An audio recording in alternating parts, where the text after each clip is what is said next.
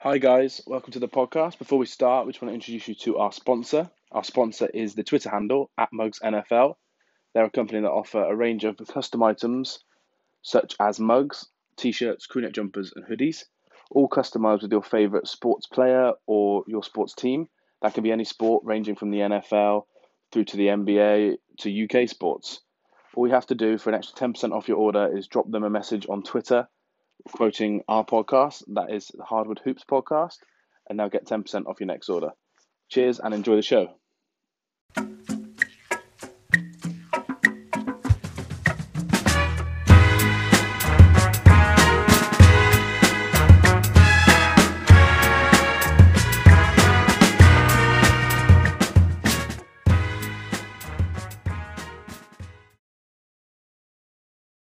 Hello, everyone, and welcome back to episode 19 of the Hardwood Hoops podcast.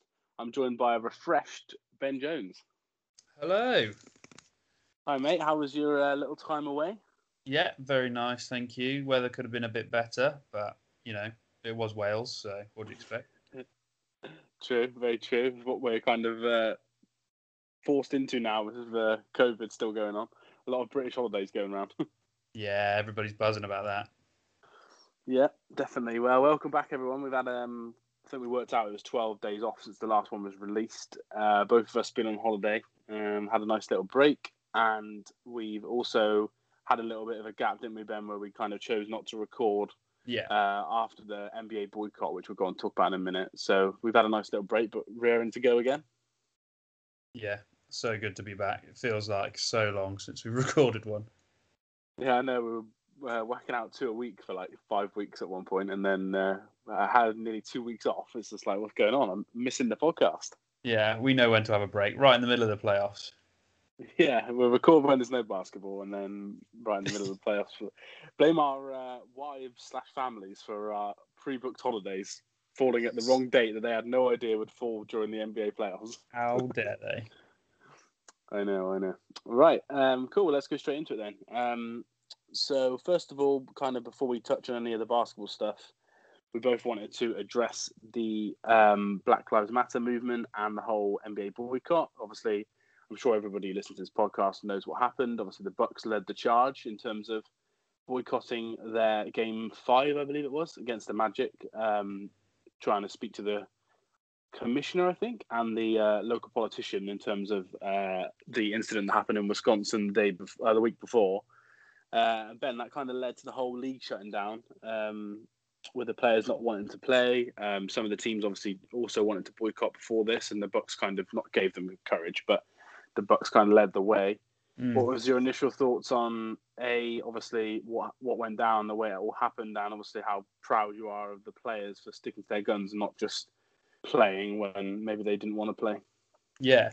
The first rumblings I heard of it were meant to be that first game in the Toronto-Boston series, but the Bucks stepped up and took it upon themselves. Something drastic like that happening in their home state. They want action. They want to be heard. They want something to happen. So I can't commend them enough on the work they're doing.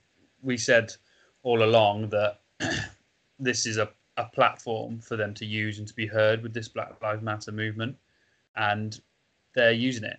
And it's great that not only did they manage to sort of speak to their local governors and stuff and try and start getting the ball rolling on whatever it is that needs to happen to stop these horrible incidences happening, but the players took it upon themselves to get together and have a meeting, which it was the Lakers and the Clippers, weren't they? Were fully prepared to just cut the season there, just stop it completely, and get out and do more protesting and take action into their own hands. But they managed to get all the owners together as well, didn't they? And get them on board, because they're all multi-billionaires that obviously have their hands in the pockets of all the politicians. So they're the ones that are going to really get the ball rolling on the change that needs to happen. So the players, the NBA players and the league itself are just really showing their true colours, and it's an incredibly supportive league. And I'm so glad that this is a sport that I follow and love with a passion, because it's rewarding when you see stuff like this. I don't know what's your take on it in a bit more detail.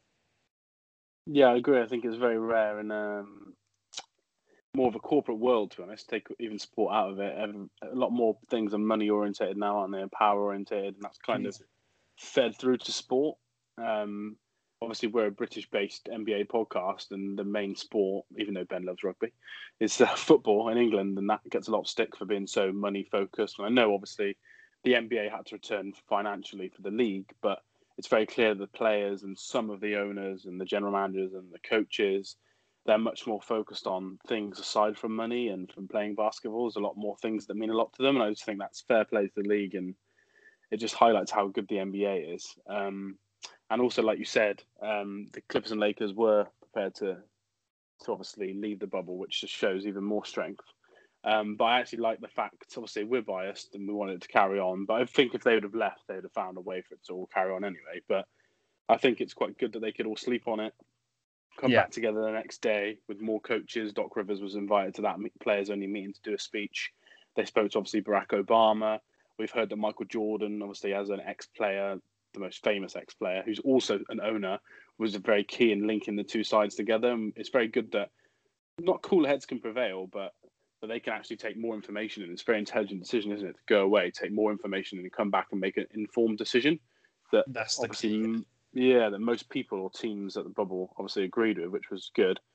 Yeah, and I just think it's very special to see how determined they were to make sure they made changes. Obviously, we've already heard of a couple of the changes in terms of speaking to governors. Obviously, they've spoken to people in the police force, trying to get certain police officers arrested. They've managed to get all the NBA teams to commit to some sort of polling station at the arenas for all the teams. Obviously, Toronto don't apply because they're not part of the US election. And a couple of the teams actually aren't allowed to, which when you read into it, it's nuts. They're not allowed to have polling stations, or they can only have polling stations 4 weeks before for early ballots, and some crazy state rules that basically just governed by that state. But each team have said, even if we have to adjust it, for example, and maybe make our training facility a polling station for 1 week and then this for another week, they've all committed to some action on that, which is the most important thing. People need to vote and to make those changes. And obviously they've committed financially as well. They've already done that, but obviously now they've kind of sped that process up for the teams and the league to try and put more money into like local causes. And they're trying to make more change on the local level because it's so hard to make national changes that a lot of the problems in America seem to be very localized. So I think it's special for all the teams to get involved with their community. Yeah, it is. Yeah, I don't think we see it enough in other sports, I'd say. But and lastly, I'd just like to say, obviously, from both of us, I know obviously they're not going to be listening, but big shout out to the family of Jacob Blake, the guy who was shot by the police. That kind of, I know it didn't start all this because this has been rumbling on, but it was another iron in the fire that kind of led the players to say, "Hang on, this is still happening. We haven't had enough action. We want more action. We want more action for Jacob Blake's family, obviously the Bucks especially." So big shout out to them and obviously to anyone that's been affected by this, because we're from obviously little old England in a very small area where me and Ben both live, and it's very different to the lives that some of these people in America have. And just a big shout out to all of them, really. I don't know if anyone out there follows Shannon Sharp on sort of social media, on Instagram and Twitter and stuff, but he's been putting up some really good comparisons between the way situations are dealt with the police, and depending on what's at fault and who's at fault and things like that. It's a real eye opener because we're so sheltered here. We don't experience anything on that scale, in particular us where we live. So, like we've said all along, we're just trying to get educated on it and take the right steps in our lives, and hopefully that ripples out and causes some positive effects elsewhere. Who knows? But that's the first step, is that education. Yeah, definitely. I think education and awareness is so important, and obviously a lot of the players share important things, and obviously just a lot of the things that come up. So the NBA players, teams asking for voting at their arenas, led me to read an article which said all these crazy voting rules that I didn't even know existed in America. And I just think everything they're doing is just shining a light on all the problems. And you could see from players such like Jamal Murray the other night when he had his 50 game, they're interviewing him, and obviously he was getting so emotional about police brutality and about Breonna Taylor, Jacob Blake, and it's just like, you can just see how much it means to them. And I think it's very special that they've come together and as a unit as well, as a one league, and tried to make a positive change. And I just think this is going to carry on all the way through to next season and beyond now. I just think it's going to be a catalyst for constant change and awareness. And obviously, I know the NBA can't do everything, but I think they're going to try their damn hardest to try and do as much as they can, which is good. Good for us as fans as well. Yeah, 100%. Like, this could so easily sort of digress into a politically sort of political chat show right now, but yeah, I just end it on the fact vote that, Trump out. well, yeah, 100%. Let's all agree on that now. Yeah, I think that's our views anyway. And if anyone doesn't agree with us, then you can have your own views. But I think that's both of our views. And it seems to be the large majority of NBA players, at least. And I know there's a bit of an issue with some of the NBA owners helping the players, but also contributing to Trump's campaign. But that's just politics, isn't it? Everyone supports who they want to support. And whoever people think, whether it's in America or England, whoever you want to vote for, you've got to do it. You've just got to vote and make a change. And LeBron James and Patrick Mahomes doing their Vote for Change initiative.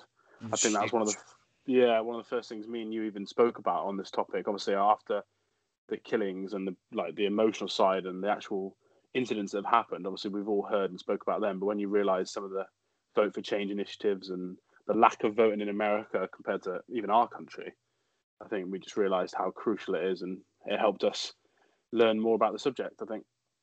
Yeah, I think that's just it's such a huge country that are trying to have a centralized government, but yet every single state has their own set of rules and their own set of, and it's just so disjointed. And I think that's what's really showing now, that as a nation, as a country, they are very much disjointed, and there needs to be blanket changes across everywhere in that country, and everyone needs to pull together and work together for this change to be effective and consistent and work.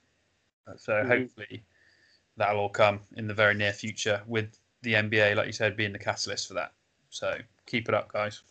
Yeah, definitely. And I think our promise of the podcast is also try and share education on the matter and our beliefs, and we'll both always try and learn, and we'll never shy away from talking about things like this, because even if one person reads an article or goes onto someone's page and sees a video and educates themselves or changes the way they think on something, then we've all made a positive impact. So I think that'll be our promise going forward. Yes. Cool. Moving on from that, obviously, before we move on, obviously we did see the return of basketball, which is good for us as a podcast and as basketball fans. And going forward, I think we're going to see some good basketball thanks to these players. But before we move on to the actual series, just a final bit of news. Obviously, we had a podcast booked with Joe Herbert, who's a bit of an NBA analyst from the UK. Does a lot of stuff for the Timberwolves and for the Mavs. We cancelled that podcast due to the boycott, and it's going to be rearranged. I know a couple of you are really excited to hear that. So we're going to get Joe back on this week or next week or the week after, once our schedules align, and talk some probably round 2 matchups, I imagine, which will be fun.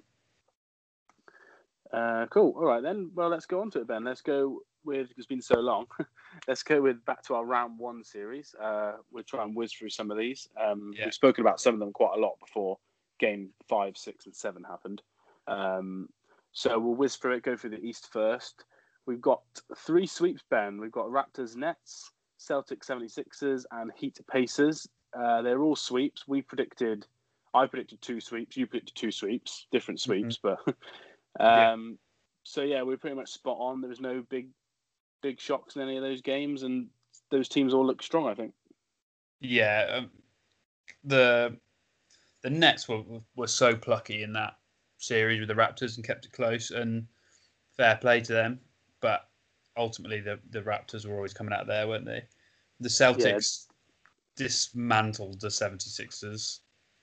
Yeah, the Celtics looked very, very good. I think we both said before, didn't we, that the Raptors and Celtics were the most impressive teams probably in the East in the seeding games.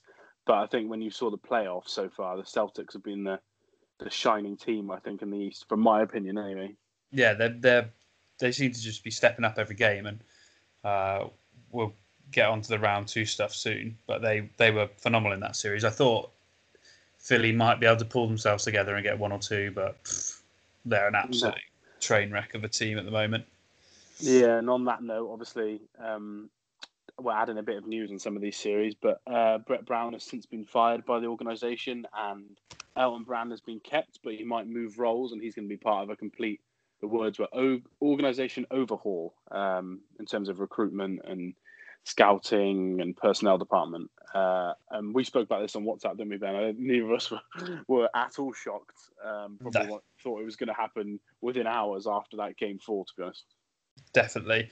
And I think, was it Elton Brand doubled down on the fact that Ben Simmons and Joel Embiid, neither of them are on the trade block, and they want to build around them still. Which that's correct. Yeah, he did say that straight away as well. Yeah, it is a big statement. I think we've said before that they might struggle to build around both of them because of their lack of assets, and they might have to move one to try and actually improve quicker. Yeah. But I can see why you wouldn't want to move 2 all-stars with that huge potential. But I think his words were, we need to build the correct team around them. I think that was the phrase he used. And that's going to be harder with their contracts in that team. But I think they need some big changes, don't they? I'd quite like to see just a small run of games where Joel Embiid doesn't play and Ben Simmons is back, and just to see the way the team clicks differently.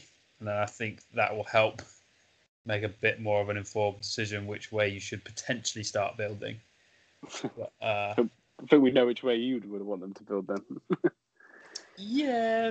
Obviously, ideally, you could say, trade every other player apart from Simmons and Embiid. But as a podcast, we both know that that's not going to be realistic. So I think we just see the fact that it could get to a point where you need to move one of them on, or else you could just be stuck in purgatory for ages with the amount of money they've both got on their contracts. Well, they're just so heavily invested in this team, and it's not working. So God knows what they're going to do with it. Let's move on from them.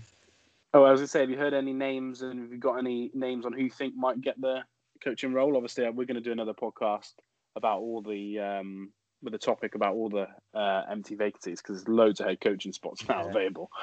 But have you got any quick ideas on 76ers who you think could be an idea? Ty Lue always keeps rearing his head in all these conversations, but I haven't had my ear to the ground on this one. Yeah, true. Ty Lue does come up a lot, especially with the whole 2-star thing with the Kyrie and LeBron year. Because I think it was only 1 year, wasn't it? But yeah, I'm not sure. A lot of people think they need experience, and obviously you've got people like Nate McMillan now on the chopping block. You've got Mark Jackson, Jeff Van Gundy. There's a lot of options out there. But yeah, I'm not sure going with a young coach is right for that team personally. But not saying who they should go for, but personally, I think they need experience. Yeah, someone that can rein Embiid's ego in.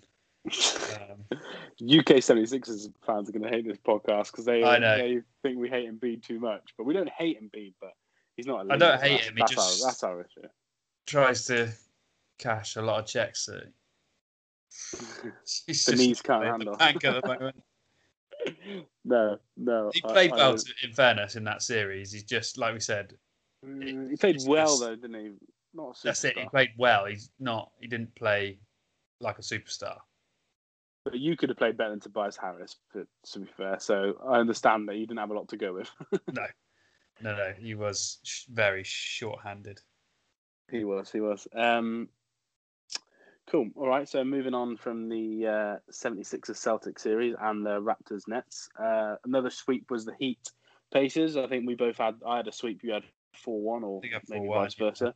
Yeah. It came evident, didn't it, after game 1 and 2 that, and to be honest, the seeding games, that Oladipo wasn't quite his regular self. And Jimmy Butler was phenomenal once again, and Bam Adebayo, like we've said many times, those two are just so good. They're true all-stars, I think. This Heat team just seems so deep. I keep seeing their rotations and stuff, and like every player they bring on the floor, I'm like, yes, going to make a big contribution. It's not like there's not minute fillers. Everybody's putting time in, effort in, whether it is defensively or offensively, or whether they're just like getting assists or whatever it is they need to do as a team. They're pulling together really, really well. I thought Oladipo slowly got a bit more back to himself towards the end when he had to, because nobody else was really contributing. But it's still not all-star caliber. Yeah, not the level we were used to seeing last season, especially, I think. Yeah, and I think I said to you before, like I know the Pacers coach got fired, and for me that was a bit unexpected because I don't know what else you expected as a Pacer and as a Pacers fan. Like they had some serious injuries throughout the season. They've gone in short-handed. They've made it into the playoffs at a good seed with essentially a first-time All-Star and some good pieces. And all right, you got swept by the Heat, but the Heat, like we said, are a very dangerous playoff team. So for me, I thought the Pacers are on track to sort of kick on from here. And I thought if they'd kept the core and kept the coaching team, kept everybody together, they could have really kicked on. But obviously, my view isn't shared. I know you thought slightly differently. Yeah, I just thought that I think I can't remember if it's 2 or 3. I think first round exits with him as coach. Right. And allegedly, the report I read was that the Pacers were frustrated that he didn't scheme up a modern offense and they played very slowly. And that was highlighted in the Heat series because of how quick they play and how, obviously, like Ben said, they're very offensively gifted. They've got options all over the place. So yeah, I personally just found them hard to watch. So when I read an article that said that apparently the reason he was fired was because the owners thought offensively that it was like a very old scheme and it wasn't modern enough to win basketball games, I could see that because watching them, I think, well, we said many times, didn't we, that I know they're missing players, but to generate offense looked like a struggle. Yes. So I could see why they did it. They've got Jerry Stackhouse, Becky Hammond, and Mike D'Antoni heavily linked. And it was the D'Antoni one, wasn't it? I think that I messaged you to say allegedly if the Rockets fire D'Antoni at some stage, the Pacers are basically that's who they want. It's like a done deal. Like if he's available, they're going to pay him as much as he wants. And you could see what if you look at it from that side. Sorry, you can see what the franchise wants because how offensively gifted is he as a coach. He schemes up weird and wonderful offenses, whether we like them at Houston or not, but he generates an offense that gets points and a lot of points. And obviously, he's not adverse to modern day basketball because he's changed his whole system basically to just shoot loads of threes because that's what the analytics department told him to do. And I think when I just heard that that's who they wanted, it made sense to me why they would go. And obviously, Becky Hammond as well. That's just such a forward-thinking move. If anyone goes with that move, obviously as a franchise, they're going to be lauded upon. So I can see why maybe they'd want to do that. But yeah, it's a tough series. We both thought the whole time that the Heat would just be too good offensively, but in the end, I think their defense was even better as well than the Pacers. And your mate Miles Turner didn't turn up as much as he said he would. Yeah, well, that was the thing, isn't it? He, again, kept giving it the big one, saying he's this great defensive player, and there were flashes at times, but it's just not consistent enough yet for him to be even in the conversation for like a defensive player of the year. No, I know it's not the same as the 76ers, but I think you've got to trade him. A lot of people say he doesn't play well with Sabonis, and I think Sabonis is so good and more suited to modern day basketball offensively that if you want to swap to this offensive style as a franchise, I think you should cash in on Miles Turner whilst you can. Miles Turner needs to be like the Lakers have got like a JaVale or a Dwight. Just run the floor, block shots. That's your focus. You're not a main player on a team. You are here to contribute defensively, get rebounds, block shots, offensively, get rebounds from our shooters, and just be athletic, run the floor, cause havoc. You are not a central piece of our franchise. No, definitely. And I think he suits better in a 4-out scheme where he's going to be one of the only bigs and he's going to be surrounded with ball handlers and wings rather than playing in a 2-big system because he likes to shoot the 3 and he's not very good at shooting the 3. And he's not very good at defending the perimeter. So it gets to a point where it's so easy to switch on them that I just think they'd be better off trying to move him on and readjust. And if a coach like D'Antoni does come in, you could see that happening because he was very quick to move on from Clint Capella. So yeah. Cool. Well, the last one, this is more of a gentleman's sweep or a douchebag sweep, whichever phrase you want to use. This was the Bucks and Magic. Obviously, Game 5 was delayed, but they did finish out the series. The Magic didn't want to take a forfeit, which I thought was very, very good of them to not take a forfeit option. Yeah, I agree. And it finished with 4-1, Ben. the Magic obviously won game one, like I kind of thought would happen, just because they were on a roll and the Bucks looked awful offensively. But after one game, the Bucks kind of worked out the rotations and got their team a bit more into the game offensively. But I think it was evident that the Magic missed Gordon and Jonathan Isaac so much during the early games in this series. Yeah, for me, another team similar to the Pacers, they have got a lot of potential, and some players really stepped up in this series. Vucevic, one of my personal heroes, he's one of my favourites anyway, played really, really well. Like throughout every game as well. It wasn't just game on, game off kind of thing. I was really impressed with Markelle Fultz as well, actually. Played really well for him. So hopefully he can kick on from here. He's still really young. He can just if he keeps developing at this rate, he will be really, really good.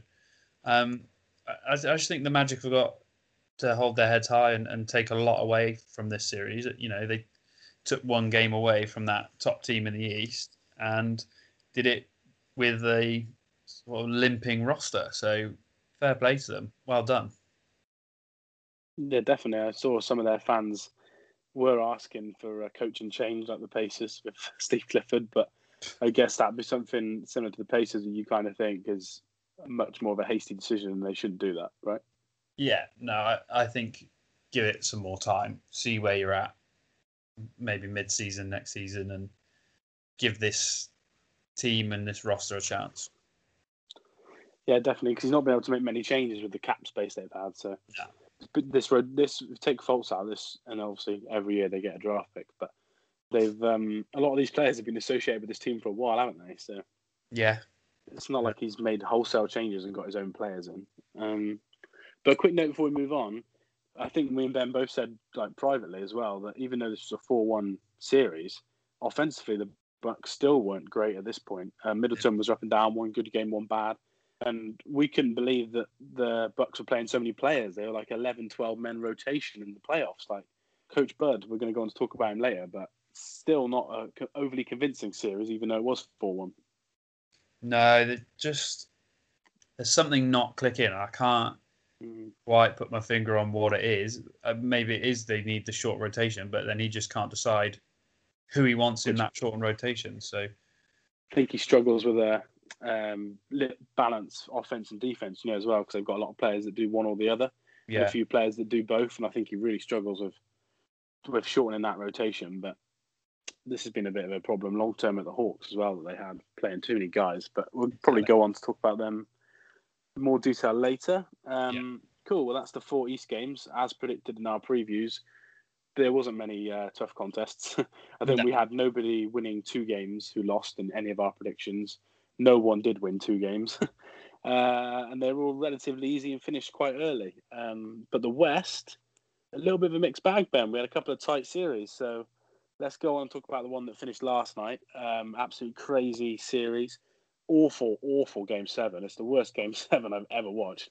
But the Nuggets managed to hold on 4-3 versus the Jazz. And dare I say, I told you so, Ben. What a series that was.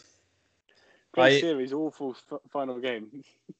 I've flipped and flopped throughout this series. On my prediction, I did have the Nuggets going through. I switched it last minute.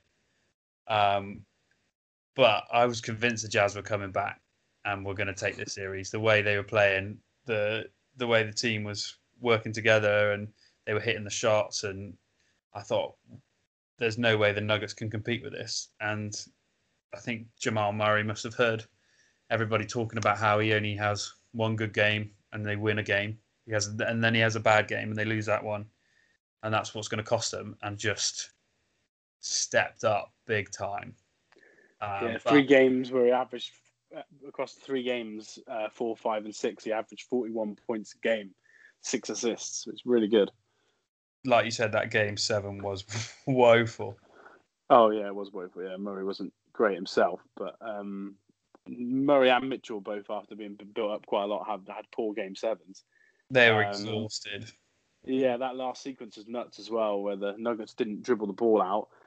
Jazz got the ball back, and Conley had a 3 to win the game, rimmed out when he could have drove to the basket. It's like, it was a good end from a poor series, but It was quite nice to see Nikola Jokic put the team on his back in Game 7 as well. He's taken a back seat to Murray a little bit.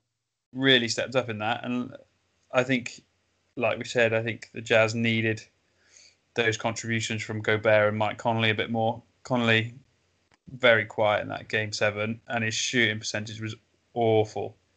15%. Yeah, Gobert was good in the last couple of games, but had a couple in the middle. But yeah, you're right. I think the first game back, Conley was on fire, and obviously they won again. And you messaged me like, "Oh, I shouldn't have swapped back to the Nuggets because Conley's made a huge difference." But then in Game 7, he was back to regular season. Mike Conley struggled so much. Yeah, it's so frustrating because I really want him to perform like he did in that first game every time and get back to those Memphis days. And because I think he's just a great person and player. So that's just a shame to see him keep flipping and flopping like this. Yeah, defensively he still looks good as he always does, to be honest. But offensively, like you said, it was just one good game and then one really bad game. There wasn't much consistency, which obviously we said before the Jazz need because they need more scoring. Yeah, and Joe Ingles wasn't great either, to be honest, in Game 6. No, he had a really quiet series, really. Yeah, he did. Yeah, I don't know what they do going forward. That team. We're obviously going to do a lot of off-season podcasts where we talk about stuff like this, but there's got to be some sort of change there. And I always thought get rid of Gobert would be the one, but he was one of the only players that showed much fight offensively in Game 7. So I'm not sure where they go. You kind of think, does Bogdanovic coming back, is that the game changer that they need, that instant offense? I don't know if it's enough. I don't know. It's a tough one to call. Like you said, we'll delve into that in more detail at some point. Yeah, definitely. And just a shout out to myself because I predicted on our Twitter page last night that the Nuggets would win. So that was 1-0 to me, and it became 2-0 later on, but we'll talk about that later. The next series, Ben, is your Lakers, even though you pretend you're a Cavs fan, who beat the Blazers 4-1. First game, obviously, Blazers stole similar to the Magic. Everyone thought it was going to be a long series, including myself. But injuries just killed the Blazers. We heard that Collins, obviously, before Game 1 was out for the whole season. Then we heard that CJ had a broken back. Then Dame obviously hurt his knee. Also, they missed out on Gabriel. He missed the last 2 games, and everything went wrong for the Blazers after a really tough seeding game there. That's kind of what we thought might happen. They'll come in on a bit of a high, and the Lakers on a bit of a low after their first 8 games. And there'll be a bit of a shock, but then as a LeBron first-round team does, they readjust and they figure it out. And although it wasn't helped by the injuries, it's a mini summary of the Blazers season, really, wasn't it? They look so promising and they just fall apart. The wheels slowly come off as they get deeper and deeper into it, which was horrible to see from a sort of that neutral standpoint, because this had sort of 7-game series written all over it on paper. And from a neutral fan as well, seeing LeBron and Melo going at it occasionally was so good. Really good to see. But yeah, Lakers going forward, still not looking hugely convincing, but I'm interested to see where they go in the next round. Yeah, AD made a big difference. LeBron was pretty consistent all the way through. Yeah. But after Game 1 and, to be honest, the 8 games before, where he was a bit inconsistent, AD really turned it on in the next 4 games, which obviously they won back-to-back.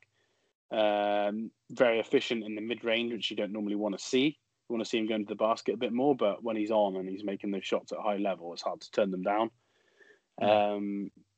And I also think their defense, they just turned it up a notch, and that was kind of what got them the 1 seed in the regular season. They were always a bit hit and miss offensively, but in the 8 games in the seeding games, they looked a bit off on defense as well.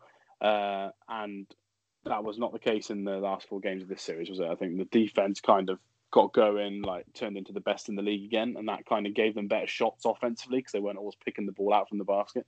That's it. And when you can defend against a team like the Blazers, which is that deep three shooting, high octane offense, then you defensively can compete with any team in this league, really. Yeah, definitely. And I think what proved to be a big difference was as the Blazers really struggled on the boards of like obviously missing key players, and then Nurkic looked absolutely knackered. Um, they were getting so many open threes from offensive rebounds because the Lakers are so big. And I Yeah, think that just gave the Lakers shooters who'd been poor for the 9 games before, including game one, I think it gave them a bit of confidence. And obviously they got more open shots. And as soon as they start hitting them, even though I don't like a lot of their shooters, they're more defined as streaky shooters, aren't they? Even Danny Green, who's got a good history of being a three-point shooter, he's still streaky. You look at the finals last year, he was awful in the East finals. And then when it came against Golden State, he couldn't miss. So I think their streaky shooters really got going for them. yeah, turned out to be a potential good warm up for them. Yeah, it did. Yeah, I think a competitive series overall. And on to another competitive series. It's probably a perfect warm up game. We have the Clippers beating my Mavs, unfortunately, 4-2, which kind of we both said 4-2 to the Clippers actually in our non-biased views, and I said I think we could take it to a game 7 if KP was fit all the way through. KP Yeah. was not fit for more than one. He only played one game actually in this series, which is kind of what me and you both said. If he doesn't play well or doesn't play at all, that's when it becomes very, very tricky. But just a shout out to Luka, who once again basically confirmed himself as a top 5 player in the NBA now. I think if me and Ben did our list again, it's going to be hard to include some of these guys we haven't seen for a year or so. When you've got people like Luka doing this at age 21 against probably the best wing defensive team in the league, I'd say. Yeah, he was incredible, and we, like you said, we said at the start, the game changer for the Mavs is going to be the play of Porzingis, and it obviously wasn't there. Big shout out to Big Bobby, stepping up, playing good minutes, slowest screen and rolls I've ever seen, but did his job. And that was the thing with the Mavs. Everybody seemed to do their jobs and contribute where they could. They played really well, and the Clippers are becoming the most hated team in the league. So yeah, Mr. Morris upset me a lot. I was sending Ben a lot of abusive messages that we can't fully repeat because we're trying to be a family-friendly pod. But there was a lot of sensitive language involved. And I think he was almost trying to be an enforcer for that team to get them going after they kind of realised that the Mavs weren't going to lay down. yeah, But some of his actions, like, it's just thuggery. And I wanted the Clippers to win, and I picked them, not that series, but the title. I picked them to win the title as well. Me and Ben have spoke about Lakers v Clippers loads. And it's just going to be hard for me to support them all the way through because I think Montrezl Harrell acted like an idiot. I think Pat Bev acted like an idiot. I think, obviously, Morris is an idiot. So, yeah, they are becoming quite hated, and they were quite well liked. And I think a key battle was almost the battle of the second stars because Porzingis didn't play, which was a huge loss. But also, the games that the Mavs won were the games that Paul George didn't perform well in and shot inefficiently. And the games that Paul George shot at least at a season average, and then the 2 games he shot well above his average, they won. So I think it was very much a series of, right, Kawhi's amazing, Luka's amazing. They're both top 5 players, top 6 players in the league. Who else is going to score? And I think Lou Williams and Trey Burke tried their best to help out, but obviously it was a second star battle, and Paul George managed to come through in the last 2 games. Yeah, that was the key for me. Like, we didn't have time to get that pod in the middle, but that was one of the things I was going to say, that the Clippers are still keeping games close, even with Paul George playing woefully. So when he gets back on and hits his shots, that's going to be the game changer. And yeah, it was, because Kawhi was just, as he always is, quietly, incredibly efficient across the board. He did make me laugh though at one point. I don't know if you've seen a clip of it going around of him complaining. He gave the that ball short up. pass up. Yeah, I've seen it. Yeah, last minute of the game, last shot of the game. I gave the ball up for that. Yeah, I think it's Reggie Jackson shot an awful 3 as he does, and then the last game I messaged Ben, he scored 4 threes in a row in the fourth quarter to win them the game. So that's Reggie Jackson for you. But yeah, for me, Kawhi just cemented himself again. One of the best well, whatever order you want to take him in, but him, Durant, and LeBron James in the playoffs are just different animals. They get to their spot and they score the ball, or they get to the spot and they get double teamed and they pass the ball perfectly. It was hard, but to see Luka obviously basically score the same as him, outbound him, and out assist him, it was a very, very positive sign to the Mavs. And I've seen a lot of people in America almost bemoan the Mavs for not doing better in the seeding games, because if they could have just got themselves into the Houston Thunder or the Jazz Nuggets series, I think a lot of people see the Mavs and the Blazers in a way as round 2 teams, but obviously they just didn't do it enough in the regular season and just got bad matchups, unfortunately. Yeah, fingers crossed for next season though, because they've got a lot of potential going forward again, which we've spoken about a lot already. Yeah, definitely bright future for the Mavs. I think the year after next is going to be the year for them because they've got 35 million in cap space. Next year they're going to struggle, but Luka is just going to be a MVP candidate for years to come. Cool. So last game in the West, we left this on to last because Ben, we have another game 7. So it's currently 3-3. The Rockets Thunder. Yeah, exciting that we can actually record a little Game 7 preview after missing the last week. Game 7 is this evening at 2 a.m. English time. This one is on Sky as well for anyone who wants to stay up late and watch it. And it's going to be a crazy, crazy game. Harden had a poor Game 6 again, something that Ben doesn't like him in general, neither do I, but one of the reasons I struggle to like him is because he's incredible for 90% of the season. And then when it comes to Game 6 and Game 7s, he is awful. He's awful against the Warriors in Game 7. And there's a clip, I don't know if you've seen it, Ben, there's a clip going around of them trying to get him the ball in the last minute and a half. And obviously he's very tightly marked, but he shows no effort to get away from his man. Just lets Russell Westbrook take shot after shot after shot. And you've said it how many times that when you let Russ take shot after shot and make decision after decision, you're going to lose, especially if they block the rim, which they did. They did a very good job at blocking the rim off for Russ, which means he has to take threes in mid-range, and he really struggled, I think, in that game. Because the way they play, like Westbrook is technically, especially defensively, is almost like their big man. He's always looking for that rebound.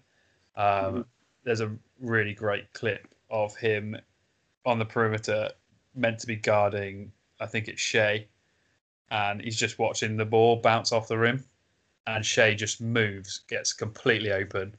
I think Adams gets the rebound because they've obviously got no big men, and just open three. It's just, there's no way you're going to win if you're still selfishly sort of ball chasing like that and not doing the job that you're meant to be doing.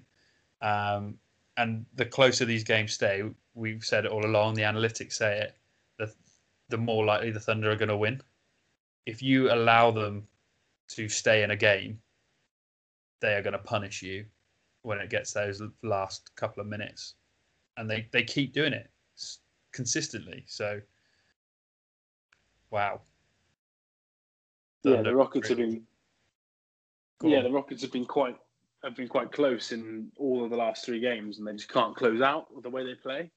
And like we said, Chris Paul, absolutely insane closer of games, and he's been immense, hasn't he, in this series?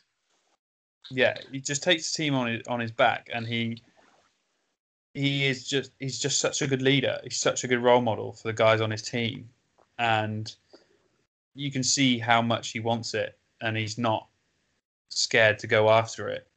But it's not like maliciously. He uses every trick in the book that is seemingly legal. Whether there's those clips of him talking about he got a turnover or some extra time because the guy had his shirt untucked. How many people know a rule like that? He's just one of the greatest point guards the league's ever had. 100%. I'm convinced of it. Yeah, definitely. He's been a key personal season, like we've said in our previews and reviews in the last couple of months, in terms of how good they are in clutch situations, because he is so good at managing the game. But also, one thing that goes missing is they've got very good free throw shooters. And at the end of games, when it gets tight and you've got to win those extra couple of points, the whole team are just stepping up. And defensively as well, they've done well in the last couple of games after getting absolutely blown out in games 1 and 2. Which was quite impressive, to be fair, to be able to come back and adjust like they have, because they did look dead in the water after 2 games. But we've obviously got a game 7. I think we said different predictions before it all started, Ben. But can I get you to make one tonight? Who is going to win this evening and go through to play LeBron James's Lakers? I'm sticking with the Rockets are going to take it. I think James might. I just can't write him off. He's offensively so good, and if the rest of his team can sort themselves out around him, then I think they're going to take it. What about you? I'm going to stick to my original prediction as well. I think you said Houston in 7, and I said Thunder in 7. It's quite funny. We both said in 7. Yeah. And I'm going to say the Thunder steal it. I think it's going to be a tight game. I think Chris Paul wins it. And he himself hasn't got the world's greatest record in the playoffs. And I think this could be seen as one of his greatest feats with this young team, willing them to a round 1 7-game win. So, yeah, I'm going to stick with them. Just a little stat to end on before we move on that highlights this point. The Ringer mentioned this earlier, right? Listen to this. James Harden is a 24.6% shooter from 3 in the fourth quarter and overtime of playoff games over the last 5 seasons. Wow. 24.6. Someone who shoots nearly 40% in the regular season shoots 24.6 from 3 in the fourth quarter and overtime. And I think if he doesn't change that tonight, I think they could be in for a tough one. But you never know. Tonight could be the night where he rewrites his history. Hopefully for him, anyway. That's a horrible snap for James, but it is, yeah. Wow. They could win the game with someone like Russ taking over in the paint as well, though. So it's not all going to be on him. But I think when you've got that record and you're the star, I think he's just got to try and take over late on in the game, not just in the first quarter. That's my view on it, anyway, for them to win. Yeah, he's got to step up the whole way through. And I don't know if that's that thing, again, we have every season. He's tired. And the way everyone knows he's going to be taking the majority of the shots and they're going to be up on him and grinding him all game to tire him out. And when he gets those fourth quarters, those crunch time minutes, he is gassed. And just, like I said, the lack of effort shows. And then it falls on Mr. Triple Devil to try and shoot. And we all know he can't. So just plays right into OKC's hands. Yeah, definitely. And last year it fell into Chris Paul's hands and he got injured, which then meant there's no one else to help. This year it's Russ, who historically is a great number 2 or 3 player, but really struggles when he has to make all the decisions. So we'll see what happens tonight. Enjoy it for any of you fans that stay up and watch, because it's going to be a crazy series. CP3 and James Harden on the court at the same time. They clearly don't like each other. It's going to be fun. Yeah. Cool. All right. Well, let's move on to some round 2 predictions. We'll quickly stay with the Rockets and Thunder series because we're not going to do much on this one, but because we don't know who's obviously playing. But the Lakers versus Rockets or Thunder, Ben. Rondo probably coming back is going to be important. But I'm just going to ask you, who do you think the Lakers would prefer to play, the Thunder or the Rockets? I think probably the Rockets, just because they can bully them a bit more. After watching them defend in that Blazers series, like we said, they can get out on the shooters when they want to. And there's no one that can stop AD and LeBron on that Houston team night in, night out. Mm-hmm. As long as they can keep up, well, they tend to quite like to play quite fast as well and get those running baskets, like I said, with the big men running the floor and stuff. They're always leaking out. So as long as they can keep up with the way Houston play and keep bodies on the floor long enough to guard their 3-point shooters, then I think they would probably prefer to play them. Although Oklahoma City are more predictable in terms of the way they're going to play, I don't know. They probably would be easier to shut down because they are more predictable, but it's that Chris Paul mentality I think the Lakers might struggle against. Yeah, the Thunder might be able to deal a bit better defensively with obviously Gallinari and Steven Adams starting. At least that's two lots of size that they can put and Noel off the bench, isn't it? Yeah. And Gallinari's been playing well as well. Yeah, definitely. We did run a Twitter poll, and most of the UK Lakers pages said that they would much prefer to play the Thunder. just because of the randomness of the Houston offense being so small, which I would probably agree with. That defensively for the Lakers, it could be a lot harder to work out over the first couple of games. Yeah. But yeah, I don't know. I probably lean on that they would probably prefer to play the Thunder personally, just because I think they're young and they probably have less overall talent when you consider James Harden and Westbrook. But I think they'll be heavily favourites no matter who they play, to be honest. Yeah. Cool. All right. Well, let's move on to the other games. We'll stick with the West for now. So after last night, we now know it's going to be the Clippers versus the Nuggets, Ben. Nuggets looked quite tired in Game 7. I think that was one of the reasons why it was such a poor game. Clippers get nearly a week of rest. And arguably Dallas was a harder series than Denver will be, a lot of people think. What are your overall views on this Clipper Nuggets series, and can I get a prediction? I think it's going to be a short one. I think the Clippers are going to take this fairly easily. I don't think they'll worry too much about Jokic. They'll kind of put a bit of a body on him with Harrell and Marcus and Morris. But, and Zubac as well, who's done well, to be fair. Yeah, as well, yeah. So that's a nice little rotation to keep him sort of busy. But they'll focus on Jamal Murray and keeping him quiet. And they've got the bodies and the personnel to do that. So it's going to be a short one. I'm going to say sweep. Clippers in 4. Oh, yeah, I was in with an R in. I'm going to go 4-1, I think. I think the Clippers still have those games where they just look off offensively and lack effort on the defensive end. Almost they expect to win. So I think they're going to lose one of the first 2 games. But yeah, I'm going to go 4-1 as well. I agree with you that they're going to be able to tire Jokic out on the other end just with their bodies. And they've got a lot of rim runners, haven't they? We see how much that Harrell likes to leak out on the fast break. And I think that Jokic could get lost defensively. We all know he's a bad defender. And I think the way the Clippers play, they could really, really exploit him on that end to tire him out. I think Jamal Murray, obviously, we're not sure if he's a true superstar or not, but last series he definitely looked like one. And I think just because how good they are defensively, we could see more of an old Murray story where it's one good game, one bad game. And it might not be because of him. It could just be because, obviously, how good the Clippers can be. And if they get Pat Bev back as well, it's another body, isn't it, to throw at him? Yeah. So yeah, I agree. I think the Mavs would have beaten the Nuggets in a series, and I think that the Clippers will beat the Nuggets in less games. So I'm going to go 4-1 on that one. Nice. Cool. Let's go to the East. Obviously, we've had a couple of these games already because obviously with everything going on, we couldn't quite record in time before they started. Prior to it starting, I believe I said Celtics in 6, and Ben said Raptors in 7. Well, now it's 2-0 so far, Ben, to the Celtics. Yeah, good. So the Raptors are probably going to have to take it to 7 if they want to win. What have you seen so far in the first 2 games, and what do you see going forward for the rest of the series?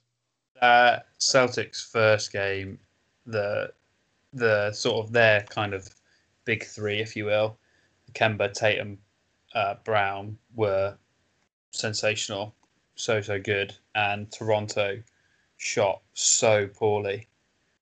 Especially from 3. It's exactly, yeah. They picked it up again this game, but it wasn't quite enough. It was all sort of early on, and when it got to those crunch time minutes, they, as the Celtics quite often do, have a randomly incredible game from Marcus Smart where he hit 3 threes or 4 threes in the fourth quarter. Yeah, 4 threes is crazy. Which you wouldn't usually see from him, which in terms of schemes, they were sort of leaving him out there fairly open, and after he's hit 2, maybe start playing him tighter because he can hit them when he wants to. So yeah, they really need to rethink this, and yeah, I don't know what the answer is though. That's the problem. Sort of, does Pascal need to do more and step up? Well, yeah, definitely. He shot poorly from 3, to be fair. And Lowry as well, not doing very well offensively early in games, and Fred VanVleet not even shooting as well as he can. definitely seems to be an offensive thing. But I've watched both games, and I would just be worried that for a team that's so good defensively, the Celtics getting a lot of open threes. Yeah. I think Nick Nurse, obviously, we both love him as a coach, and he just won Coach of the Year again. So shout out for him for that. I think he needs to make some adjustments on both ends, to be honest. Yeah. It's like I said in the summary at the start, we tweeted out, it's the battle of the coaches more so than the players, because they're both massively talented squads. So, and currently, Nick Nurse is losing. Have you changed your prediction? Obviously, it's easier to make one when two games have happened. But are you sticking with your Raps in 7, or has there been a change in your thought process after 2 games? Yeah, I'll double down. Let's go for it. Why not? Raps in 7. Let's go, Raps baby. in 7. Nice. Also, by the way, Boston defense looks scary. Jason Tatum is turning into a really good defender, something maybe we didn't know was going to happen so early. And between Marcus Smart, him, and Jaylen Brown, defensively, they look tough to beat. Versatile. And I think what we said before, in our opinion, they were the 2 best teams in the East before the season started. But maybe not now. Before we move on to the last game to talk about in round 2 as well, we just mentioned, obviously, Nick Nurse winning Coach of the Year. Obviously, big shout out to Giannis as well for winning Defensive Player of the Year, which me and Ben both picked that he would. I don't know if we both picked Nick Nurse. I can't remember. One of us definitely did. I know you did. I can't remember if I did. And most improved went to Brandon Ingram, which we kind of said would happen because of the bookies odds. But obviously, you quite liked Bam Adebayo for it, and I quite liked Luka for it. But big shout out to Brandon Ingram as well for winning that award. Yeah. Looking back on that one, actually, there was no doubt he was going to get it. I went back over all the seasons, just thought, he was incredible for the Pelicans this year.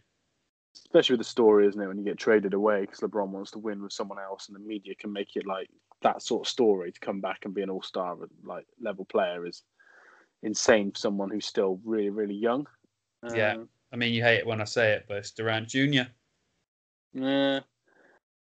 Durant Jr. would have definitely got him into the battle for the 8th seed. I'm not quite sure about that one. He needs to improve his 3-point shooting. He's not pulling up from 30 over LeBron to win a game 2 in game 3 in Cleveland, like my man Durant did. But no, big star for the future. Probably their best star, because Ben does hate Zion, but that's a future podcast.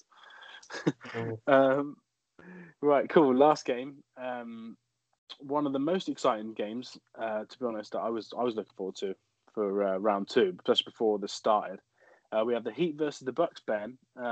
We were both so impressed with the Bucks in the regular season, but then haven't the Heat come out the last 10 games and been absolutely insane, and they've taken a 1-0 lead over the Bucks in game 1. And this is what I was talking about earlier. Everybody playing their role and working together and being honest with each other, because Jimmy turned to his team and said, I'm taking over this game, I'm shooting shot. And everybody went, okay, makes sense. And he got 40. Like, realistically, how often this season has Jimmy scored 40? His average scoring's been, in the high teens, low 20s?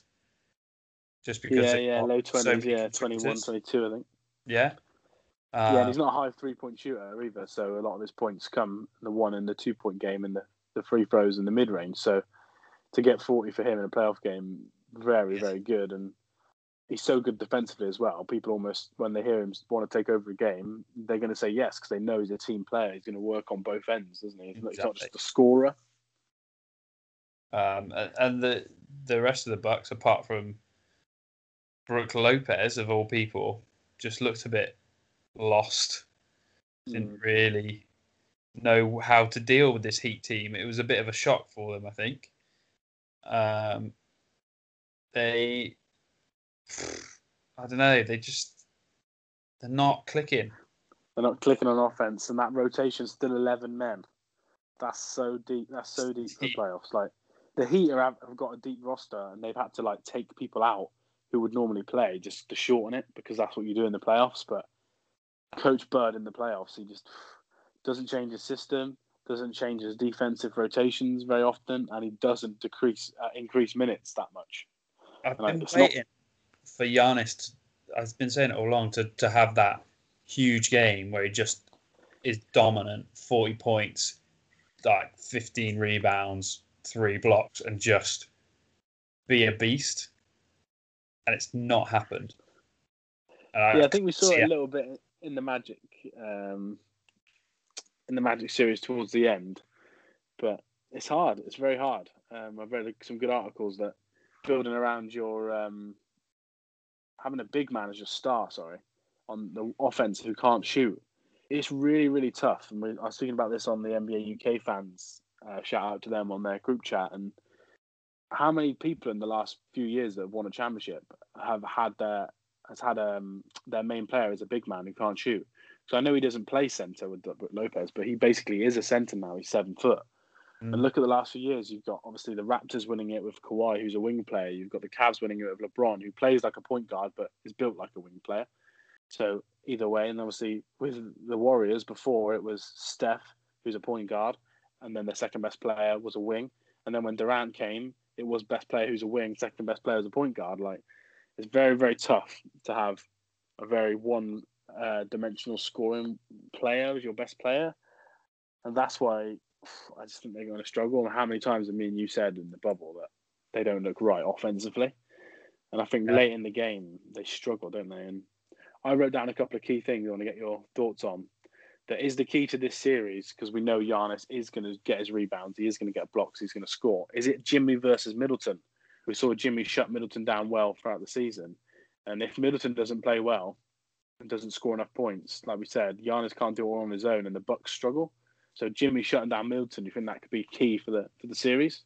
Yeah, that is hugely key. You look up and down that roster of the Bucks, it is a good roster. They've built are building a good team, but who's going to pick up that scoring slack? Who we've said before as well. I've definitely said I think Middleton is more of maybe a third go-to guy on your team. He can create space and shots and stuff when he needs to, and has been playing pretty well. But like you said, if he's shut down, who then? Yeah. I mean, it was Brook Lopez in this game. The Brook Lopez of old, back when he was the star on the Nets, the new Brooklyn Nets, the shiny Brooklyn Nets. Paul Pierce. But even then, it's hard, isn't it, when you've got so many 3-point shooters on the other side? And I think Middleton was really, really good before the bubble all season, playing in that Bud system that works so well in the regular season. But come playoff time, when the games are tighter and it's ref differently and rotations are shorter, I think he's proved in the last 6-7 games that he has almost similar to what he said about Paul George and Jamal Murray in the bubble before. It's one good game, one bad game, and if he has a bad game, they struggle to score. And this game, obviously, Giannis, scoring wise and foul trouble wise, had a bad game. Yeah, and they just couldn't keep up. And another thing I wrote down before, I've got a question to ask you actually at the end, but one last thing I wrote down was obviously the Heat are the best 3-point % shooting team in the NBA, but obviously, and in the playoffs now they're left. The Bucks give up the most 3-point shots. That's just the way they play. They want to guard the paint and give up those threes. And do you think that could kill them in this series? Jimmy, I think, said it in the series before that he's out there to protect his shooters because he knows that's what is going to win them the games in this day and age. And if Milwaukee don't react and shut down at least their 2 big 3-point threats in Duncan Robinson and Tyler Hero, at least those 2, then they're in serious trouble. Serious trouble. Yeah, I agree. And I think that partly that comes back to Coach Bird in the playoffs, not making adjustments and playing the system. If your defensive system gives up the most threes, but the Heat are the 3-point shooting team, you've got to change that system in some way to not give up so many threes. I don't care if it gives up more bam dunks. If it's going to stop those 3-point shooters getting hot, I think you've got to do it. But yeah, we'll see. Last question on this series before I get a prediction from you is, what did you make of the interview where Giannis was asked? They said, did you not think about switching on to Butler? Because obviously the Stars are the best defensive player in the league this year.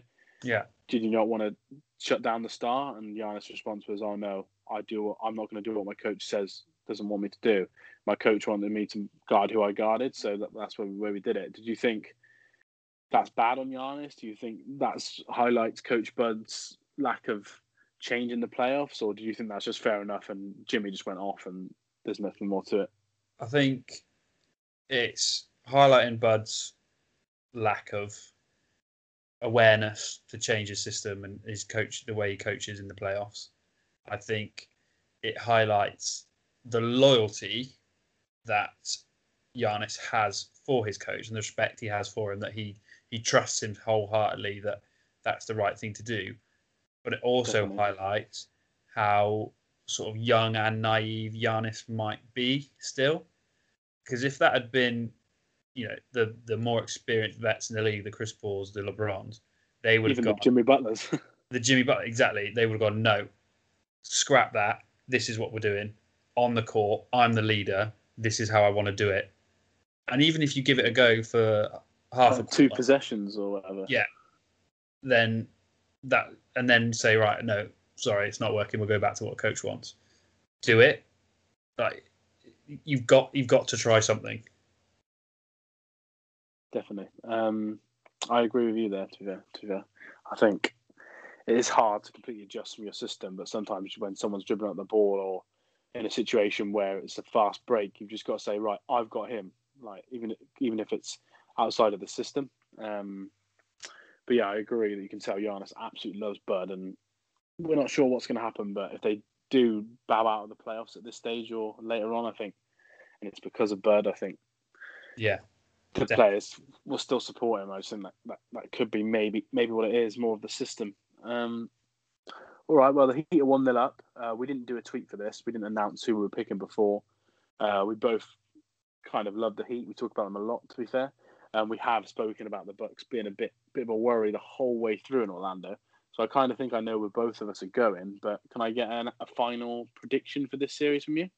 So my original prediction was Bucks in 5. Wow. Yeah.